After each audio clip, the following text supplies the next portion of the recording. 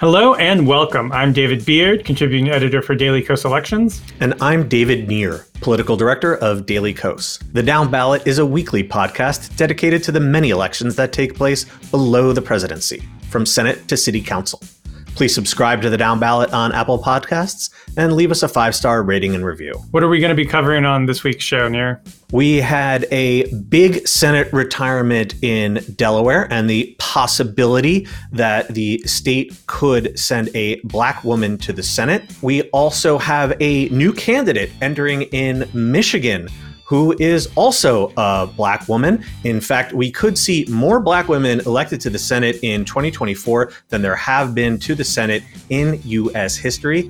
And finally, we are going to talk about how Democrats have a long but definitely viable 5-year path to winning back the majority on the North Carolina Supreme Court. And finally, once again, putting an end to GOP gerrymandering. After that, we are going to be talking with strategic communications consultant Anat Shenker-Osorio about messaging and her research into what works and what doesn't. Beard, we have a big Senate retirement on the East Coast. What is going on in Joe Biden's home state? Yes, in Delaware, Senator Tom Carper. He's a pretty moderate, tending towards centrist Democrat who's held statewide office in one form or another since 1976. Announced on Monday that he wasn't going to be seeking a 5th term in office. And in his sort of retirement announcement, he also made it pretty clear who he would like to see succeed him, and that is Delaware's single U.S. representative, Lisa Blunt Rochester.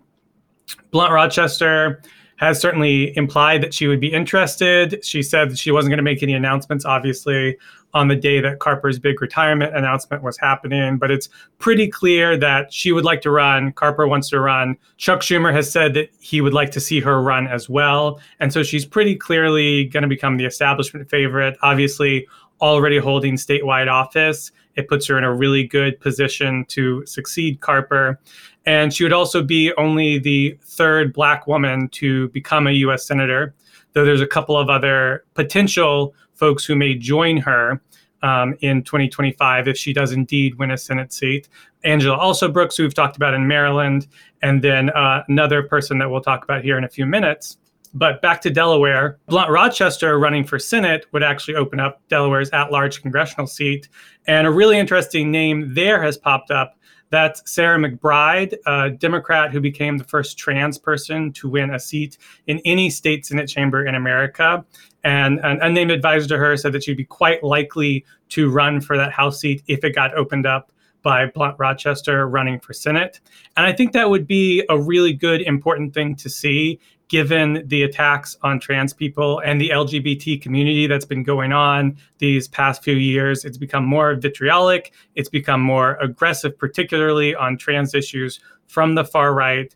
And to see a trans member of the U.S. House of Representatives, I think would be a really positive step for the country. I couldn't agree more. And also, if Blunt Rochester winds up succeeding Carper, that would be a boon, not just for the cause of more diverse representation in the Senate, but it would also very probably move the Democratic Senate caucus in a more progressive direction. Carper is actually one of the most conservative Democrats in the Senate. I'm not saying he's a conservative, but he's on the right edge of the caucus. Blunt Rochester is not a particularly outspoken progressive. She's certainly in the party's mainstream, though, and I think that we could expect a better voting record from her. And also, Carper has this annoying tendency to kind of jab at the left from this sort of classic centrist position, maybe a micro Lieberman. I don't know if I'm being too mean with that one, but I feel like Blunt Rochester would not emulate that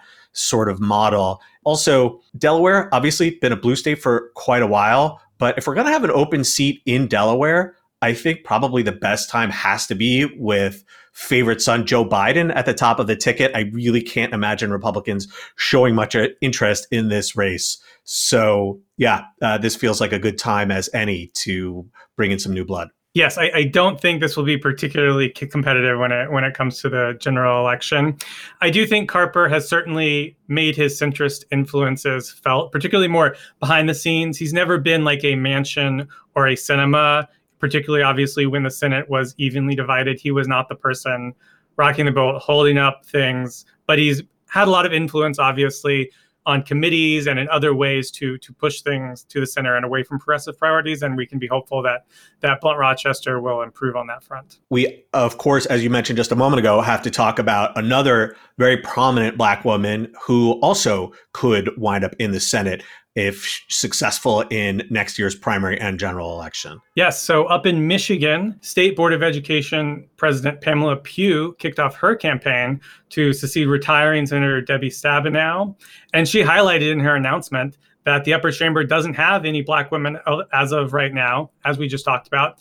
And in fact, if Pugh were to win, if also Brooks were to win in Maryland and Blunt Rochester were to win in Delaware, that would be more Black women elected to the Senate in 2024 than there have ever been Black women elected to the Senate in the history of the chamber. Because as of now, only 2 Black women have ever been elected to the chamber, Kamala Harris and Carol Moseley Braun. Now, Pugh acknowledged to the Detroit News that she was in for a tough race against the current apparent frontrunner for the Democratic nomination. That's Representative Elisa Slotkin. Slotkin has been in for a couple of months now. She's a proven fundraiser. She already has $2.3 million in the bank. So one of the first things Pugh is going to have to do is prove that she can keep up financially with what's probably going to be a fundraising machine in Slotkin. Now, for a little background on Pugh, she earned her first 8-year term on the Board of Education in 2014. Then she rose to prominence, really, by becoming Flint Mayor Karen Warren's chief public health advisor in 2016 during the Flint water crisis. She recently won re-election to the Board of Education just in 2022, and now, of course, is running for Senate. Slotkin, of course, is aware of the fact that obviously she's a white candidate running where there's a healthy African-American electorate in the Democratic primary. And she said she can appeal to Black voters. She said, quote, "All I can do is introduce myself to leaders in places like Detroit and Flint and demonstrate that I care and I'm willing to fight on issues that are really important to people." So clearly Slotkin is aware that this is something that she's going to have to tackle and deal with and work to appeal to African-American voters against an African-American candidate. So it's definitely a primary that we're going to have to watch as it shapes up. And it's not going to be a walkover for Slotkin like we thought it might be. Yeah, there was an article in Politico a couple of months ago where it seemed that Stabenow and Chuck Schumer wasn't quoted in the piece, though Stabenow were doing maybe a bit of a premature victory lap about clearing the primary for Slotkin, and Stabenow in particular talked about urging various candidates to run for other office. Like you said, Beard, we don't know if Pugh is going to be able to contend with the fundraising juggernaut that is Slotkin. Slotkin has a ton of establishment support as well. But yeah, I don't think I would want to really say that this race is over already. It's only May of an odd-numbered year. Michigan has very late primaries. They're not until August. So we're talking August 2024. I think a potentially big difficulty, though, for Pugh is the fact that there is, in fact, one other Black woman already running in the race, former state representative Leslie Love, and another Black candidate might get into the race, actor Hill Harper. He's on The Good Doctor. I haven't watched that show, I have to admit. Are you familiar with that one? No. So I'm sure he's good at acting. I don't know if he's any good at politics. Well, he's also, interestingly, a law school chum of none other than Barack Obama. He says the two of them are still friends. They play basketball together.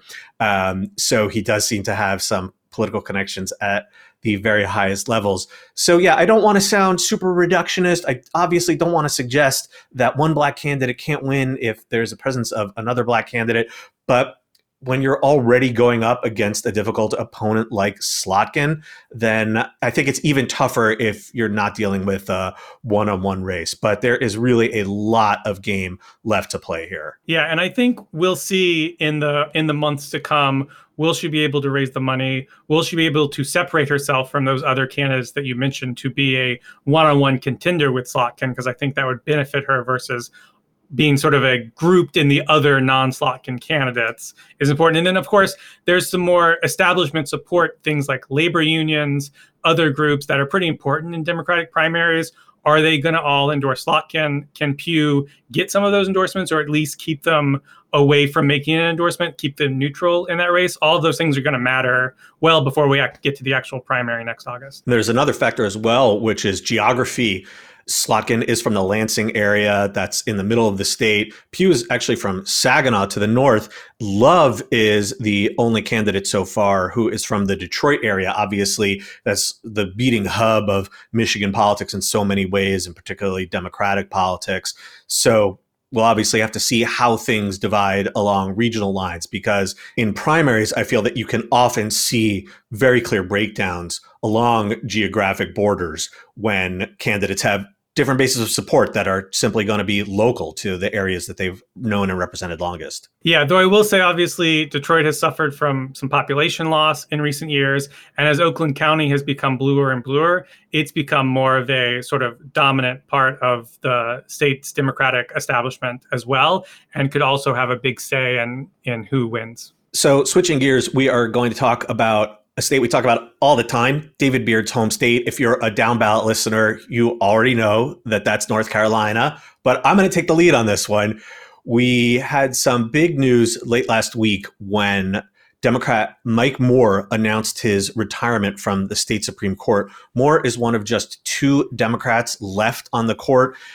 Just a few years ago, Democrats had a 6-1 majority on the North Carolina Supreme Court, which is just kind of hard to believe. Now they're all the way down to a 5-2 Republican majority. And the question we have to ask ourselves now is, how can Democrats win back the state Supreme Court? And the reason why it's so crucial is that the GOP has a total hammerlock on state government right now. They just got the brand new GOP majority on the Supreme Court to overturn a very recent decision by the previous Democratic majority that had ruled that partisan gerrymandering violated the state constitution. So that means Republicans can gerrymander to their heart's content. North Carolina doesn't have a ballot initiative process, so citizens can't put a redistricting commission on the ballot. Obviously, we know that the federal courts are completely closed to challenges on partisan redistricting grounds because of a infamous Supreme Court ruling a few years ago. So the only way, realistically, that North Carolina Democrats can clamp down on GOP gerrymandering is to win back the state Supreme Court. And it's going to be a long process, but we've peered into the future, and this is what needs to happen. So first up, Democrats have to defend Moore's seat next year. Now, there's actually a bit of a silver lining to his retirement. North Carolina has a mandatory retirement of 72 years of age for Supreme Court justices. So Moore would have had to retire in 2027 anyway, even if he had run for re-election and won next year. So if we get a younger candidate to take his place on the ballot, then they could serve a full 8-year term. And also, Moore is a very traditional jurist. He's been on the bench in one level or another for a very long time. I think a new face might be more inclined to run the more aggressive kind of Janet Protasewicz campaign that we saw in Wisconsin. We talked about extensively on last week's episode. And I think you probably really need to run that sort of campaign to win in North Carolina, to get over that final hump, to get to a majority, which eludes so many Democrats in the Tar Heel state. In 2026, we have to defend the seat of Anita Earls, who's the other Democrat still on the court. She and Moore, by the way, are the only 2 Black members of the court. And then the key thing is in 2028, 3 Republican seats will be up. And in order for Democrats to get back to a 4-3 majority on the court, they would need to win at least 2 of the 3 seats that would be up in 2028. There's one other wrinkle here, which is that Democrats really, really, really need to win the governor's race next year. And that's true for a ton of different reasons. But if Josh Stein, who's the Democratic frontrunner, wins, he'd be responsible for filling any vacancies that might arise on the court over the 4 years of his term. Whereas, of course, if a Republican wins, they would get to fill any vacancies. And there's another issue as well, which is that in the past, North Carolina Republicans have talked about adding 2 more seats to the Supreme Court to pack it with more conservatives. And they haven't done so because Democrats keep winning the governorship. And they obviously don't want to create 2 brand new seats in the Supreme Court that a Democratic governor could then immediately fill. But if, let's say, Mark Robinson, who is the Republican frontrunner, wins the governor's race next year, then, whoa, the GOP could pack the court and go to 7-2 Republican majority. I know 5 years might seem like a really long time, but I do want to point out that in Wisconsin, progressives there had to fight for 15 years until Protasewicz won last month. So in comparison, 5 years is not that long a time. I think, though, that in politics, it's so easy to get distracted by the race that's right in front of us, the election that is coming up soonest. And it really behooves Democrats and progressives to take a long-term outlook, to really plan for the future here. I think that the conservative movement has been brilliant in developing and sticking to these decades-long plans. All we need here is 5 years, half a decade. I think we can do it. And I think one thing that we've seen is these races have often been very, very close. It's not like it's a state where Democrats are getting blown out in these races that we've lost in recent years. They've been losing close races consistently, which is obviously very frustrating and disappointing, but is a lot better place to start than losing by 10 plus points, because then you're really in a hole that's going to be hard to dig out of. I also think that abortion is going to come more to the forefront in the North Carolina Supreme Court races in a way that it didn't really show up much in 2022 in North Carolina because Roy Cooper was governor. And so everything sort of seemed like it was going to be pretty status quo. Now, obviously, that good old Tricia Cotham switched parties, and now the North Carolina Republican Party is starting to increase restrictions on abortion, cut down the number of weeks that abortion is available in North Carolina. That's going to become a lot more of an issue. It's definitely going to be an issue in the governor's race in 2024. I would expect it to be an issue in the 2024 Supreme Court race and into future races as well. Also, all you can do is work at these races. Don't lose hope because we've had a bad run of close losses that have been very disappointing. I know as much as anybody, but we've got 2 really important races in 2024, among others in North Carolina. So focus on doing that and then look towards the future as well. And coming up after the break, our guest this week is strategic communications consultant Anat Shenker-Osorio, who is going to be telling us all about her research into how Democrats can win the messaging war. A very interesting conversation, so please stick with us.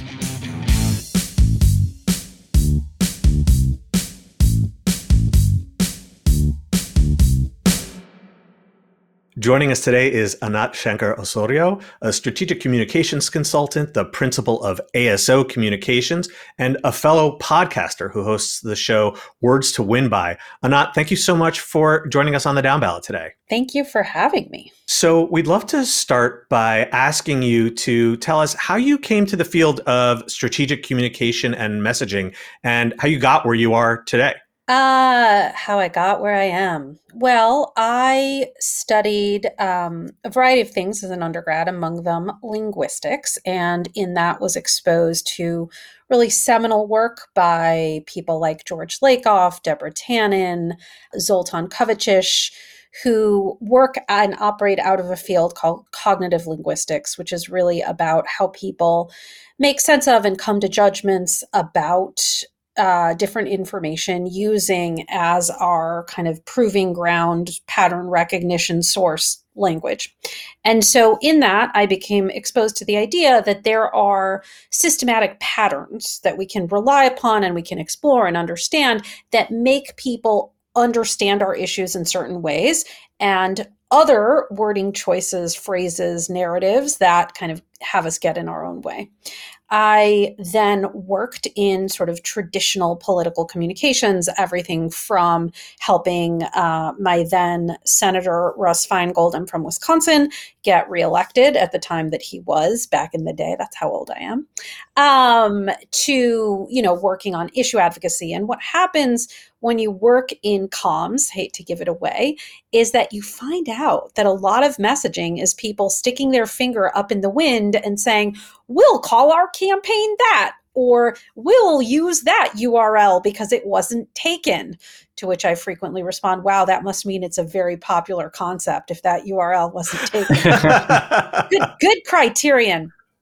So, a disconnect between how messaging was done in the real world and stuff that I'd been exposed to around how it doesn't need to be guessing all the time. There are actually knowable ways to explore and investigate why certain messages resonate and others don't. Fast forward, I went to graduate school. I got a degree in public policy, but also did coursework in cognitive linguistics with Lakoff, who is emeritus at Berkeley, but at this time was still teaching. And then was exposed to a lot of quantitative methods that enabled me to be able to kind of actually get into, if I have a hypothesis that message A is going to be better than message B, how do I examine whether that's in fact true or just sort of my instinct, by setting up different kinds of qualitative experiments, more importantly, quantitative experiments. And from there, went off to work with Lakoff at a no longer existing think tank called the Rockridge Institute, helped found my own organization with colleagues who are linguists that have been with us at Rockridge, and then went off consulting on my own and have been there ever since. It almost sounds to me like what you're describing resembles the analytics revolution in sports, that once upon a time, or for the longest time, really, the coaches and the scouts and the general managers were all going on their gut about what worked and what didn't. And then along came some folks who had some different ideas and said, hey, we can actually use numbers and math and quantitative methods to analyze this stuff. And maybe it's a little bit more belated in politics. I'm not sure, but it does feel like a sea change to me. Yeah, I mean, it's a sea change where we are playing massive catch up because it's something that the right wing has been doing for a very, very, very long time. And in fact, I think, when you know that you're selling people a steaming pile of shit, you recognize that you have to wrap it in some pretty nice wrapping paper, hopefully smell proof. And so for much longer than us, they have been engaged in intentional marketing. And there's lots of reasons for that. The first I already named, right? That their policies, they're attempting to sell people on our own destruction. And so you've got to come up with a pretty clever way to wordsmith that. So that's one. Another, they're just much more comfortable in the language and in the realm of Madison Avenue and being corporate and so on. That just kind of is a fit for them. And then number three, conversely, for a long time, though this has changed, it's not exactly like this, Democrats and progressives were really stuck in this kind of Enlightenment era reason idea, which is, we have better policies. So we just tell the people the thing. You just tell the people we want to raise your wages and that will be better. And it will be magically delicious because they will just understand. And messaging or being intentional about our wording choices was seen even as, dirty or anathema or spin. When in point of fact, what we know is that the way that people take in information, we can actually alter the judgments that they come to on the basis of altering how we describe something. So to make this a little bit less intangible, super simple example, I do a lot of work abroad. I lived for a time in Australia and I was working there on a project changing people's minds, attempting to change public opinion on people seeking asylum, which is a very, very bad issue there. The government had developed and was shunting people seeking asylum to offshore prisons for, decades. It's still not fully resolved. And what we found is, number one, just simply saying people seeking asylum versus asylum seekers made a meaningful difference. That's that people first language that many of us know. But I think the more interesting example is that what we found when we would do a forced choice, so half the sample gets which of the following more closely represents your views, even if neither is perfect. We need to take care of our own people first. And we can't just welcome those who come seeking asylum, or As Australians, we have a duty to those who come seeking asylum. So you have to pick between those two. Second half, the sample gets the same opposition statement verbatim. We can't take care of everyone. And, we can't be we need to look after our own people first. We can't look after people seeking asylum. Or as caring people, we need to look after those who come seeking asylum. So as Australians, as caring people, those are the differences. The opposition statement is verbatim. And what we found, to me, unsurprisingly, is that when you ask people to consider this question of people seeking asylum or refugees or immigrants, because the same finding holds in the United States with as Americans and as caring people, when you ask them to think of the question through the lens of nationalism, through their identity as Australians or as Americans in our case, they become more xenophobic. And why wouldn't they? You've just brought top of mind to them the exact thing that they don't share in common with the group on whose behalf you're advocating. And so small things like that, and that's just one, little example, but it goes all the way to the realm of which metaphors we use, which broader narratives actually do make a difference in terms of what policies people prefer. So we watched your closing keynote at Networks Nation 2022, and something you hit on pretty early in that presentation was the idea that the election was a story and that voters were the protagonist of that story, and that was an important way to think about trying to persuade them is to think about the voters as protagonists. And I don't think that's something a lot of people, even who work in politics full time, think about and frame it that way. So explain how that can help when you're messaging to think about it through that lens. When we're talking to people, we always want to keep in mind, what is it that I need this person to believe?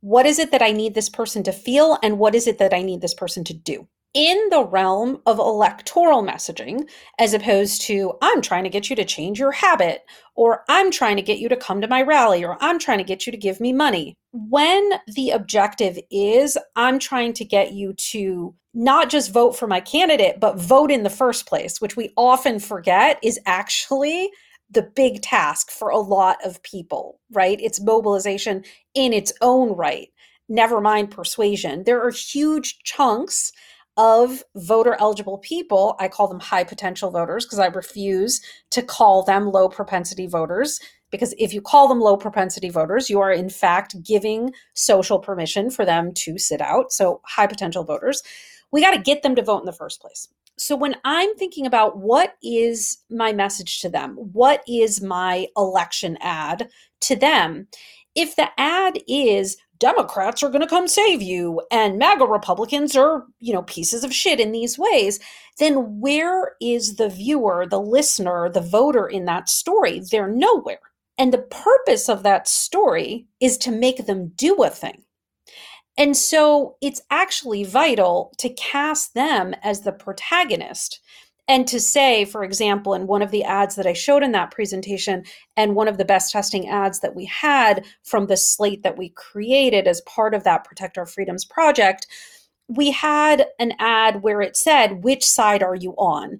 And we depicted wonderful, beautiful, across race, place, different kinds of folks doing the right thing for each other. Which side are you on? Everyday Americans who are working for our families, or the traitors who tried to overthrow our very government? And of course, we're seeing images of January 6th. Which side are you on? People who believe that liberty and justice is for all, and we should have the freedom to make our own decisions, or the MAGA Republicans who want to take away our freedoms and control our lives. And we're seeing, dueling images on both of those sides. This November, it's time to decide which side you're on.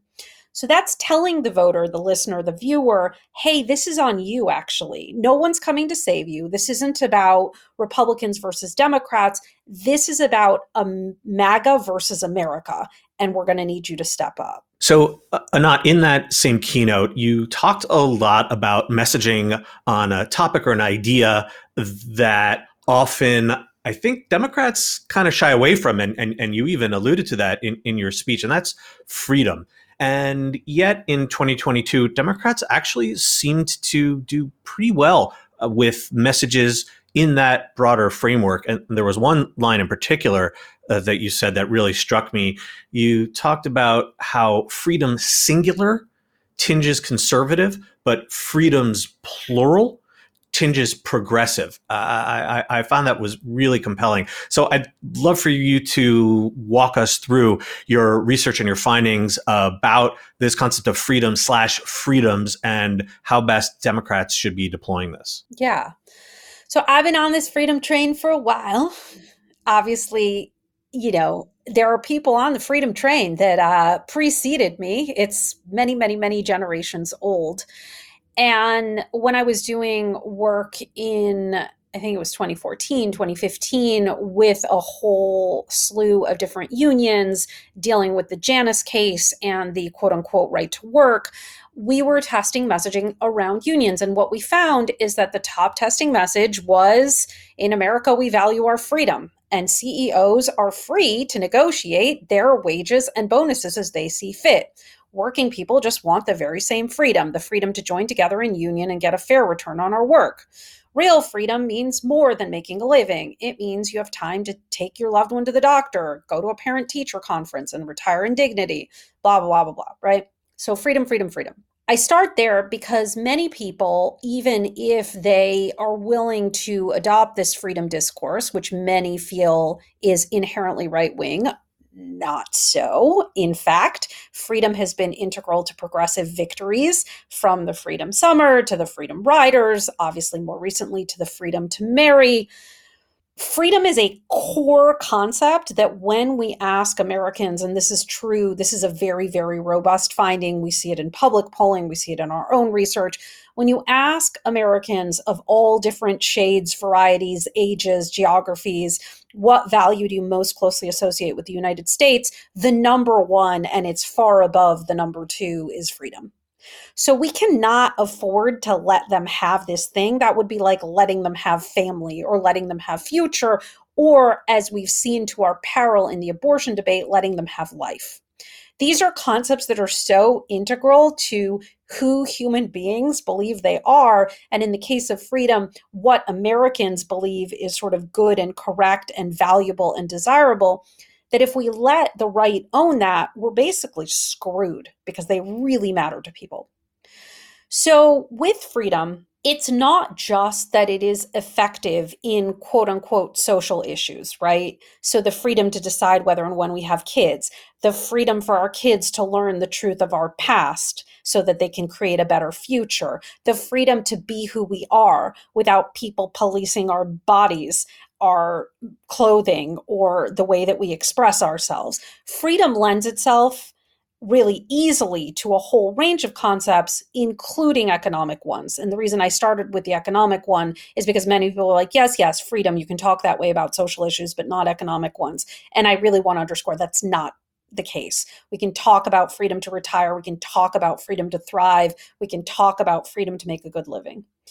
So what we find when we go deeper into the research is that, as you said, when we talk about freedom in the singular, left to their own devices, if we have people free associate, apologies for the pun, that was definitely not intentional, free associate around that, they would be more likely, at least some of them, to come back with things like, freedom of religion, Second Amendment. But when we talk about freedoms, plural, their free association is more likely to yield the list of things that I was talking about essentially, the freedom to live a good life, the freedom to decide, the freedom to, have kids be able to be who they are, and so on and so forth. And how did that freedom message play out in 2022 on what was obviously the number one issue of the campaign, abortion? Yeah. So what's interesting about the freedom message, and not for nothing was the formerly named For the People Act renamed the Freedom to Vote. That was, a very deliberate thing. And it was, part of all of this research that we had been doing in 2021 around how to best frame voting rights and electoral issues, where again, we saw that freedom came out on top. So what freedom allowed is both in the abortion case and in the artists we normally know as democracy case, right? So when we want to talk about January 6th, or when we want to talk about the voting rights, or when we want to talk about, making sure that every one of us can cast our vote and have it counted, or as we sometimes message it, most of us believe that voters pick our leaders. Our leaders don't pick which voters to hear and which to silence. That's a line that we've tested a million times. It always does very, very strongly. What freedom does is it allows us to both talk about those quote unquote democracy issues and about abortion. And so that is where we would get into freedom to pick our own leaders who will govern in our name, freedom to cast our votes and have them counted, freedom to decide for ourselves whether and when we have kids. It's that same repeated thing. And I haven't gotten there yet, but repetition is among the most important things that we have in our arsenal to actually be effective at communication. So the ability to talk about seemingly disparate issues using the same framework is really important. Yeah, and I think that's something people often forget. They see a powerful ad or something eventful happens and is on the cover of all of the newspapers or leads the news in a certain day, and people think that it's a big deal. But what we know is unless it's like literally when people are voting in like late October, we have October surprises and all that, one day of news almost never makes a difference in elections. So talk about how that repetition is important and how a campaign successfully does it throughout a months or sometimes years long campaign. Yeah. And I will go back to also to answer that and the part of the previous question that I didn't mean to neglect. We had candidates like Josh Shapiro, governor of Pennsylvania, who really hit was all freedom all the time, and more specifically protect our freedoms.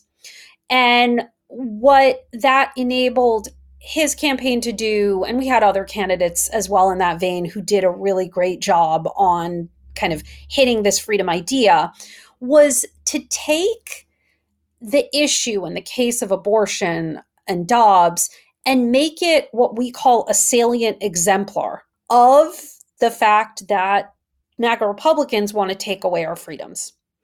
That abortion case turned that from kind of your classic, oh, that's just politics as usual, and, Team Blue says shitty things about Team Red and vice versa, and it's all just kind of hyperbole, and you're all just slinging mud at each other, and I'm going to tune it all out because, that's what I want to do.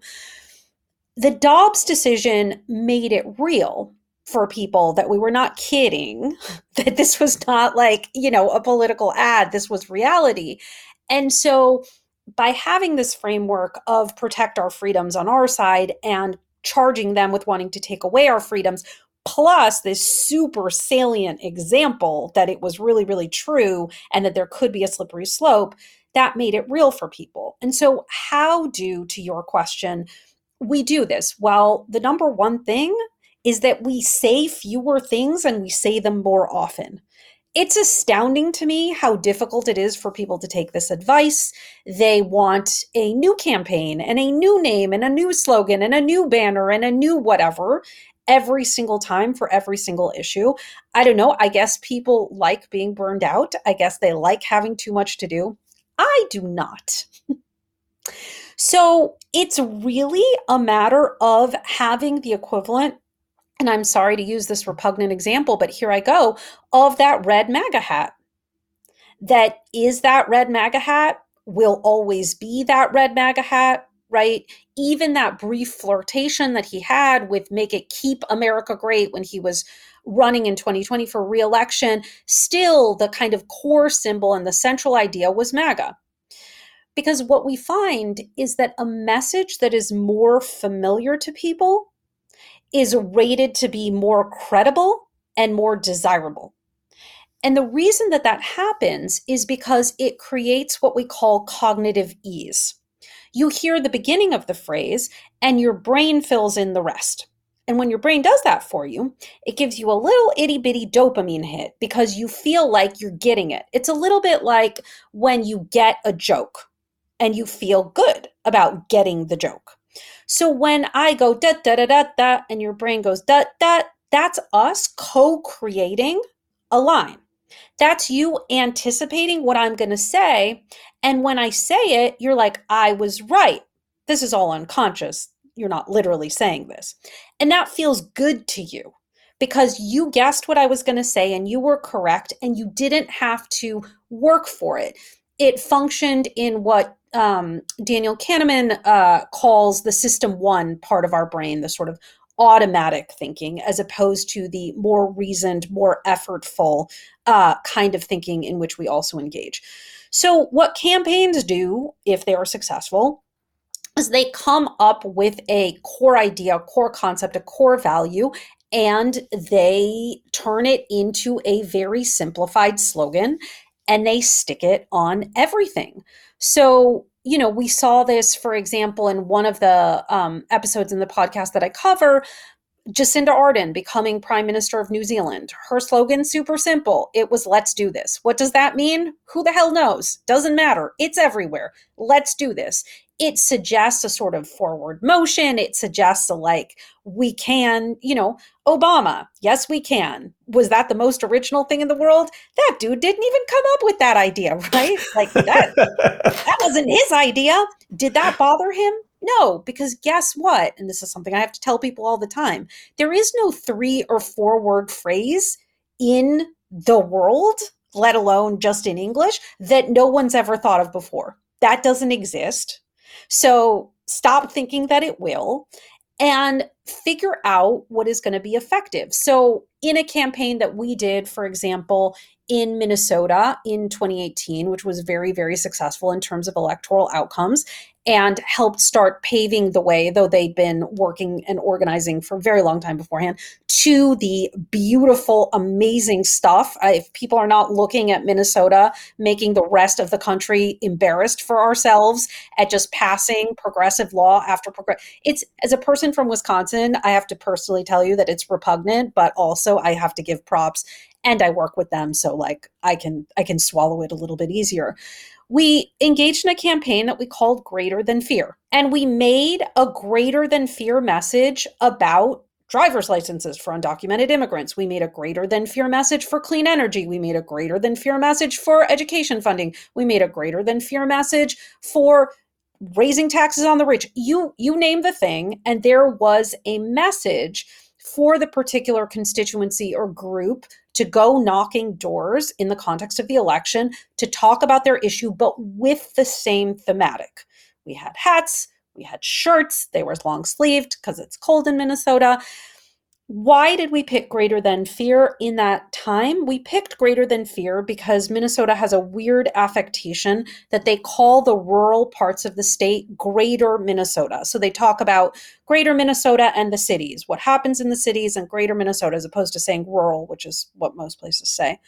And that was, of course, the epicenter of the anti-Black, anti-immigrant, anti-Muslim, race baiting, fear mongering that the right wing was attempting to utilize in order to win because they had seen that they had narrowly done it. Hillary Clinton did take Minnesota, but it was one of the closest margins. And they, of course, had a divided government and they had Republicans in the governor's mansion.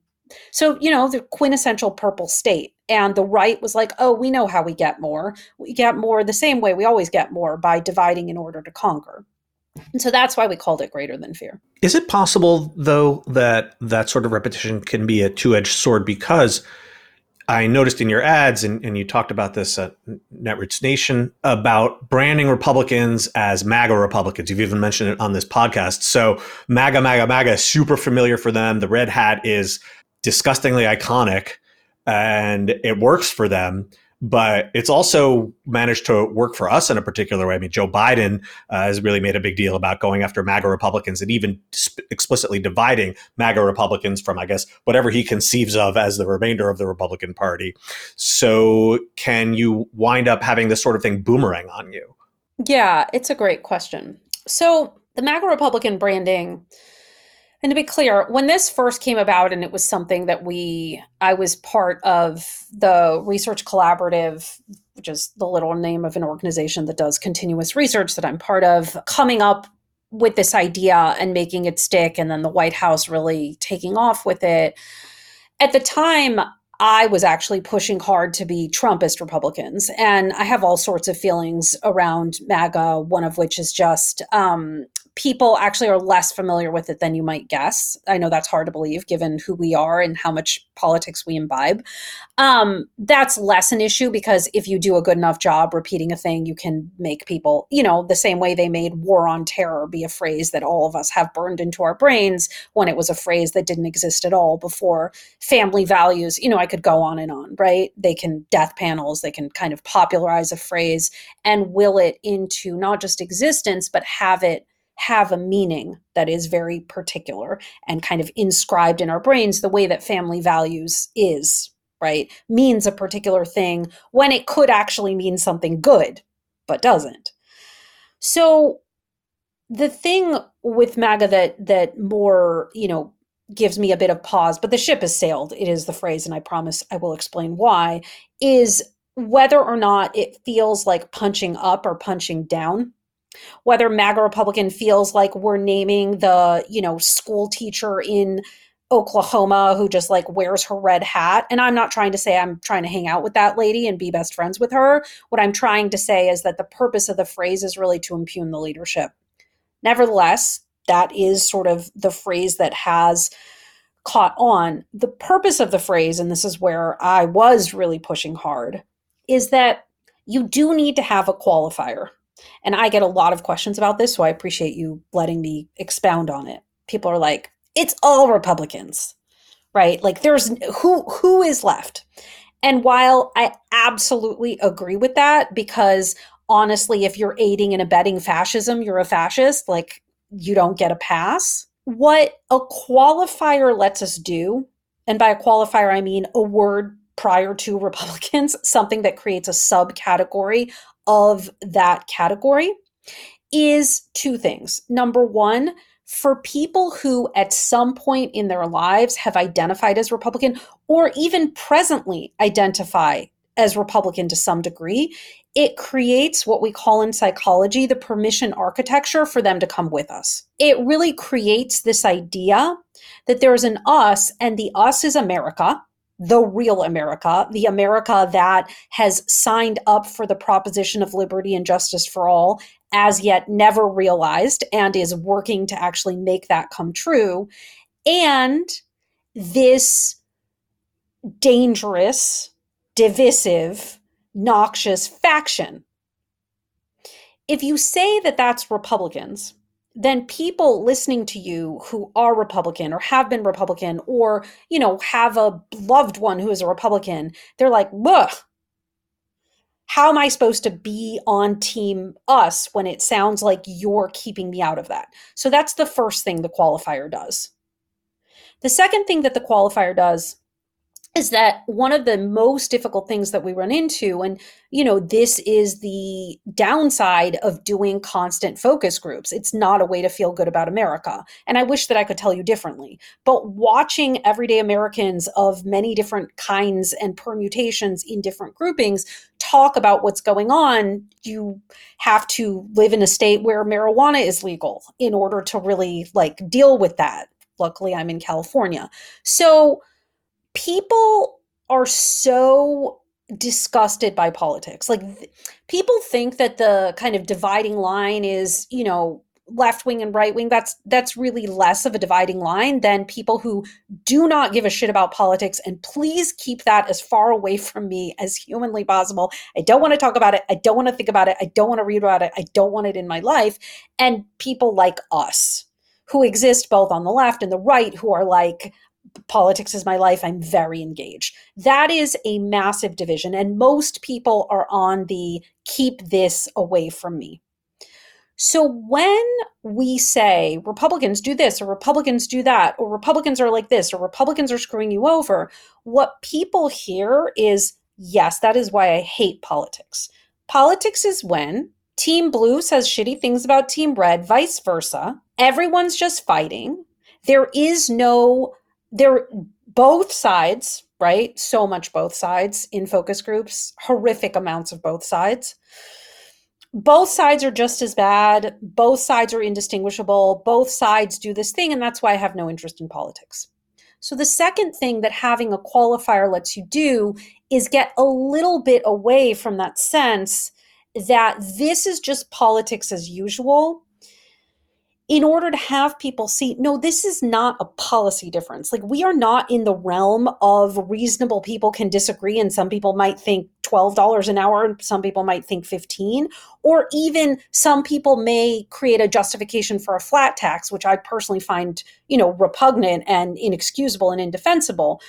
But that is categorically different than some people believe that you shouldn't be allowed to vote and they should determine for themselves the outcomes of elections, right? When we've meandered on over into book bans, you get a gun, you get a gun, you get a gun, essentially the creation of private militias as we're seeing, fear mongering and so on. So in order to get people to see that we've entered another category, this is not like Democrats and Republicans disagree on things. This is a separate faction that is really imperiling all of us. That's the other reason for the label. We have been talking with Anat Shenker-Osorio, who is the principal of ASO Communications, a strategic communications consultant, and also, as we mentioned at the top of this segment, a fellow podcaster who hosts the show Words to Win By.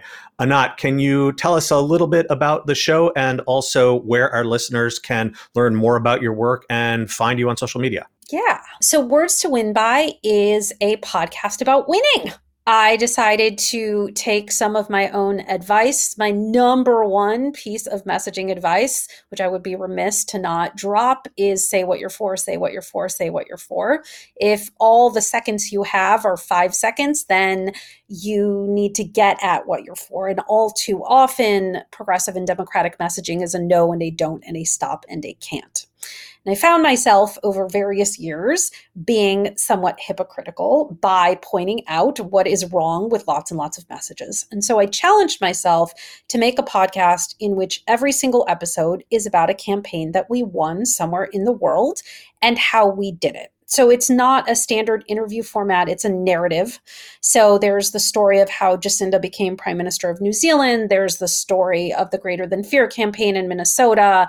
There's the story of the teachers' strikes, which some of us remember from a number of years ago, Red for Ed. There's police reform in Washington State. There's abortion access in Ireland. And in the most recent season, I actually did 2 episodes entirely in Spanish, one about the Dominican Republic and one about abortion, winning abortion access in Argentina, but they're also in English. You can listen either way. People can get more of my stuff. We operate on an entirely open source model. Any research project that we do for a client, we write into our contracts that it is open IP. So on our website, asocommunications.com, you will see a section called Learn, and there are messaging guides aplenty. There are ads. Anything that we make, we try to make it available to people. I mostly, as far as social media, I'm just on Twitter. My handle is @AnatOsaurus, in deference to my very complicated last name, Osorio, and also because Anatosaurus is a kind of dinosaur, which is fun. Well, Anat, thank you so much for joining us on the Down Ballot today. This was fascinating. Thank you for having me. That's all from us this week. Thanks to Anat Shenker-Osorio for joining us. The Down Ballot comes out every Thursday everywhere you listen to podcasts. You can reach out to us by emailing thedownballot@dailykos.com. If you haven't already, please subscribe to the Down Ballot on Apple Podcasts and leave us a 5-star rating and review. Thanks to our producer, Walter Einenkel, and editor Trevor Jones. We'll be back next week with a new episode.